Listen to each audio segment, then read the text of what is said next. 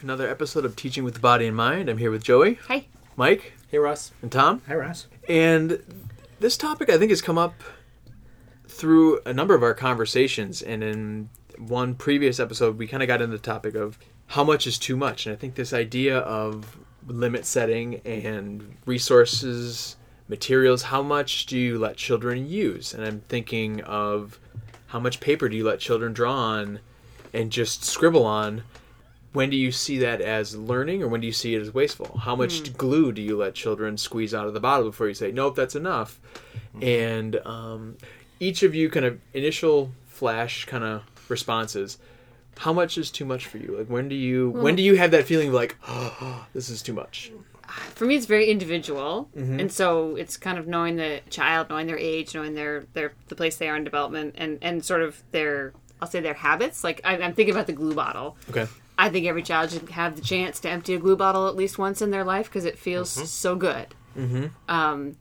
If they do it every time and you're kind of tired of it's a mess, it's a strain on your resources and your time to be always refilling the glue. I mean, there's practical reasons. Right. I might then be like, oh, not today, right? Or some other thing that you get to squeeze if I think it's about the squeezing or something like that. So I think just think about that kind of example. I think it really depends on the child. Or I can also think of, how do I say it? How organized are they? So, I mean, you can think of the kid who's taking about, 35 pieces of paper, and you're like, what are you doing? I'm making a picture for my mom. Like, they really kind of only need one. Right. And they don't know it. Right. And, so I think you find out a little bit more about what they're doing.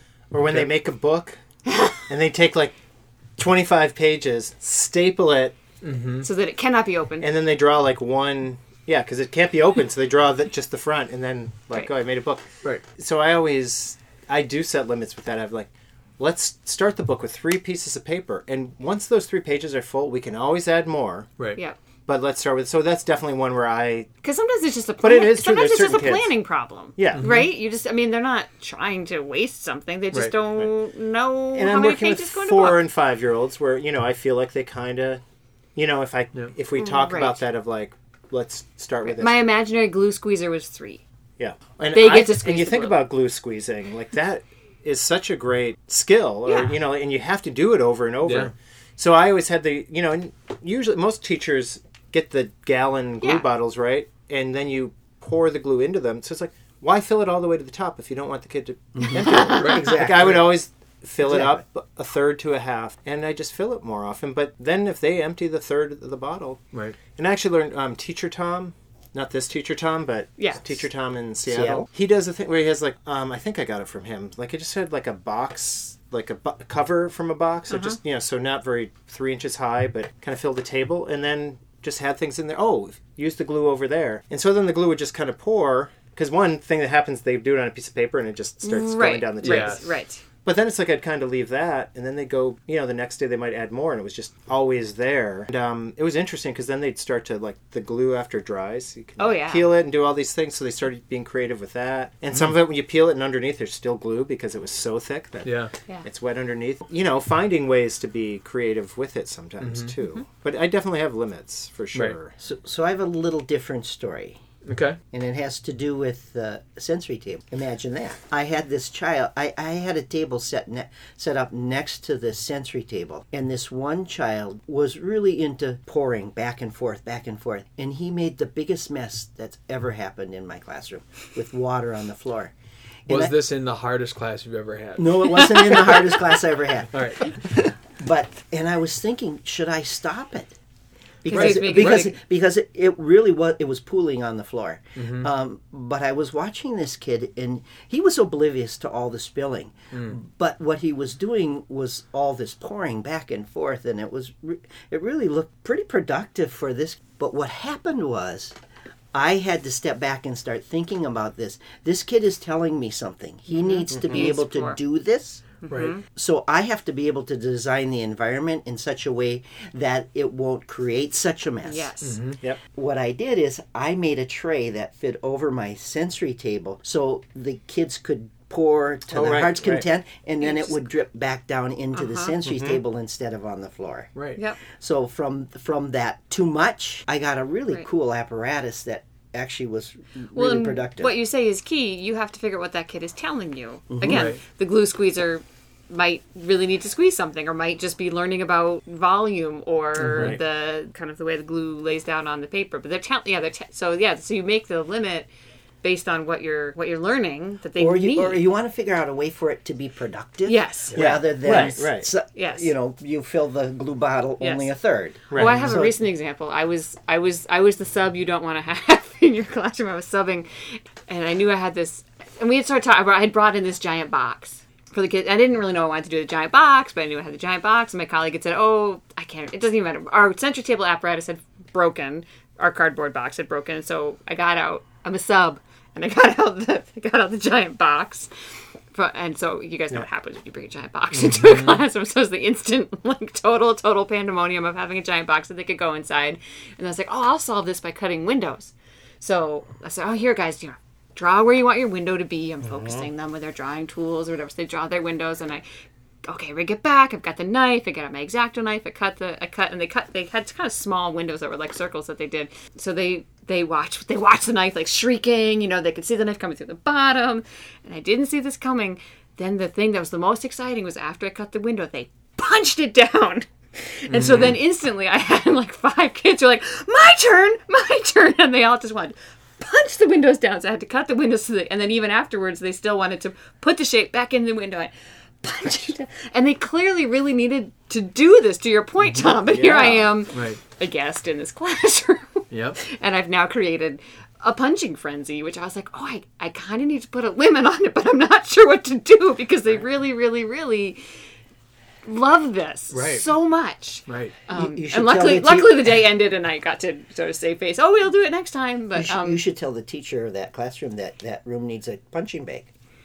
Yeah. So, but I guess I'm saying I was in the moment of like, oh, where am I going to draw the limit? And am I gonna cut a window for everybody who walks up now? Right.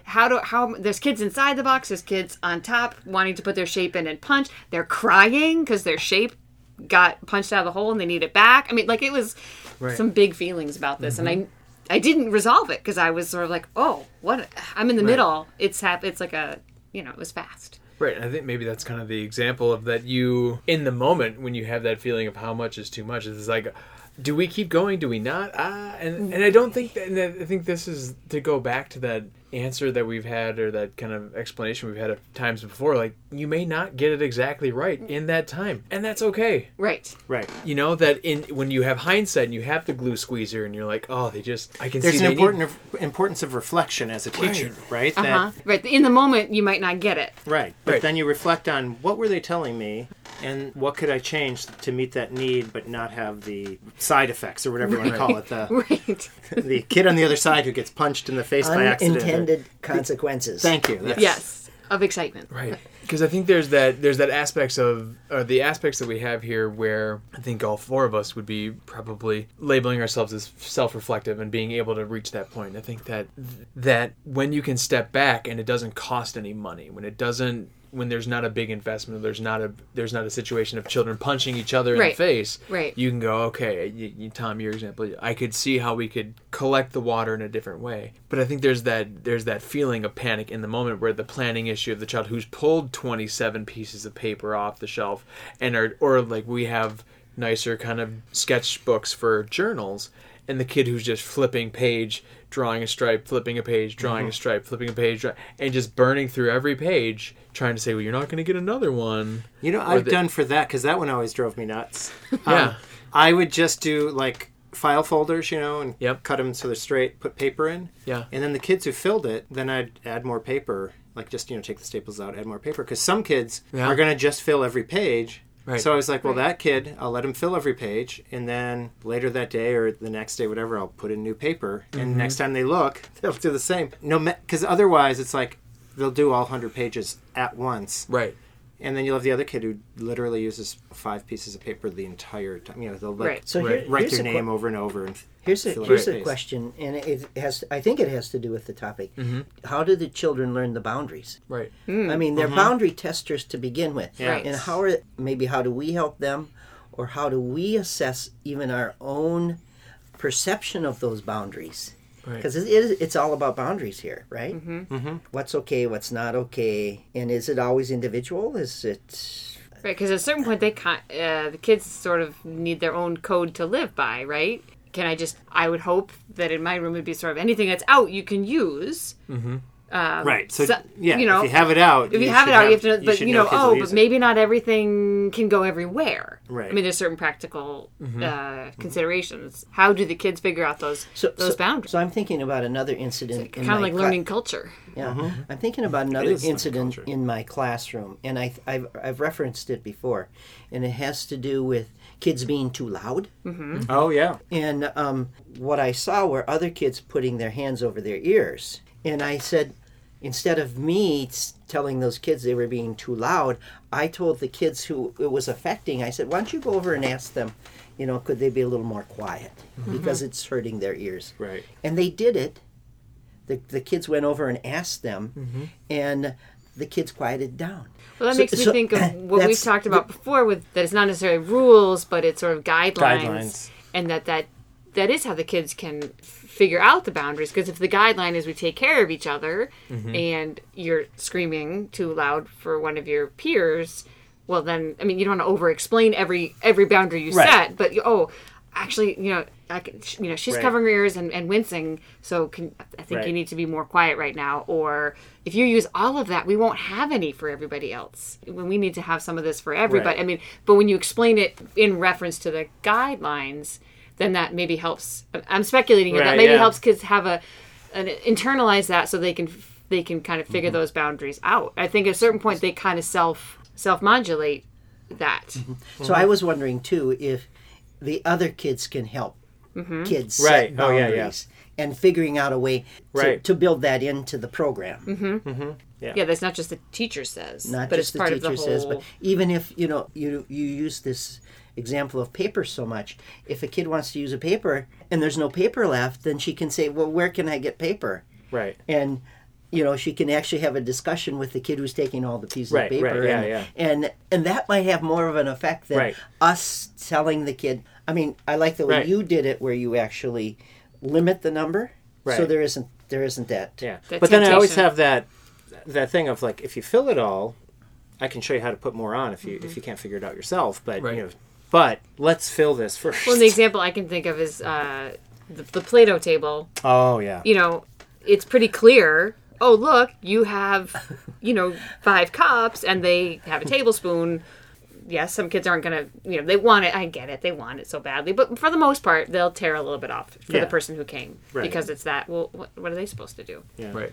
So, one thing I want to make sure we mention here, because we've been all implying it, is that with all of these things, we're not saying you either have it or you don't have it, but it's more about that limit. And I think it's important to talk about that, like everything in the room, there's a gray area. It's not like you either have Play-Doh or you don't. It's, no, you have Play-Doh, and then you figure out a way that the kids take care of each other with the Play-Doh, letting kids, or whatever it is. So you mean like, I'm going to take all the Play-Doh away unless you guys figure out how to share it? Is that what you're saying is the limit? Yeah, exactly. That you don't want people to think that's how we set limits? Exactly. But I'm also thinking that we've been using examples of materials that might run out or feel wasteful. But if it's something that's, say, woodworking tools, a lot of teachers don't want to use them because, well, then they might hit each other with hammers or whatever. And there's an idea that, well, you don't either just set them down on the table and leave. Right.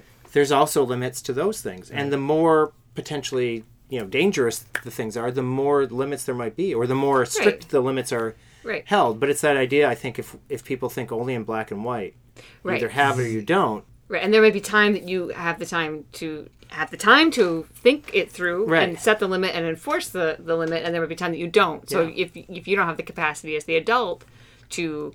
if there's something else that had just gone on nearby while my kids were punching the box, I might have had to say, I got to take the box away now because now I've got to go help somebody who's hurt or clean up a mess or something like that. And woodworking, there were times when we were planning on using the woodworking, and then the classroom just has that energy of like, we'll bring them out tomorrow because I know on a day like today where kids aren't, controlling their impulses as well or whatever. It's like, maybe we'll wait. But again, it's that judgment of where's the limit, not we either have this or we don't.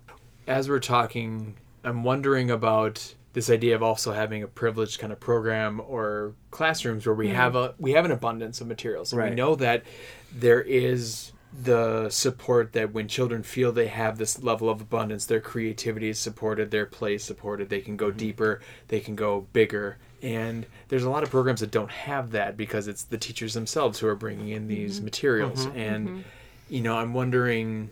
Maybe that's kind of where I'm also thinking this how much is too much question kind of comes up, because if you are the one who's financing 80% of your classroom materials too.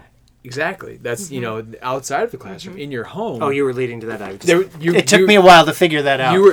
Sorry. You connected it, but that's exactly it. I think because there is that feeling of, when you have like at our program, we have an art closet full of construction paper. Right. Well, I do in small ways introduce the idea of finite resources, and maybe there's a lot of paper, but if that breaks, we won't have it anymore, and they'll be like, well, why not? Let's just go get another one or something like that. And I'll say, well, it costs money. Right. I mean, and that may be I realize that's going to be abstract to a portion, but over time, the idea of you don't just get to replace everything. Right. It's not that simple. Right. Not to make them feel bad, but to introduce the idea that these are resources. Right.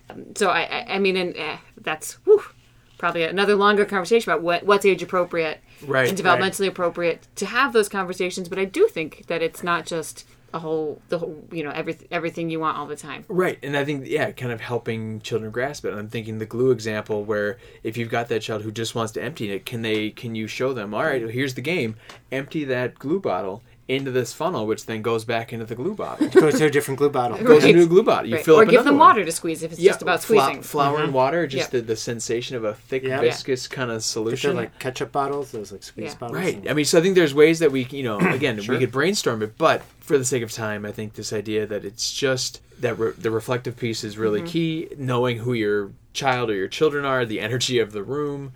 But I think if we live under that kind of fear of we're going to lose all of our stuff, we can't have any of this out, let's just not put it out, then we start doing that detriment to children. Wasn't that last week Tom was talking about like the hazard thing for the same thing of if worried about all the hazards, we wouldn't have a room with anything in it. Yeah, so I think if we're worried about wasting the materials, then we won't give them anything to use. Right. So now they won't waste it. Yep. Exactly. Yep. So I think there's a lot to think about there, but thanks for helping me kind of answer that question.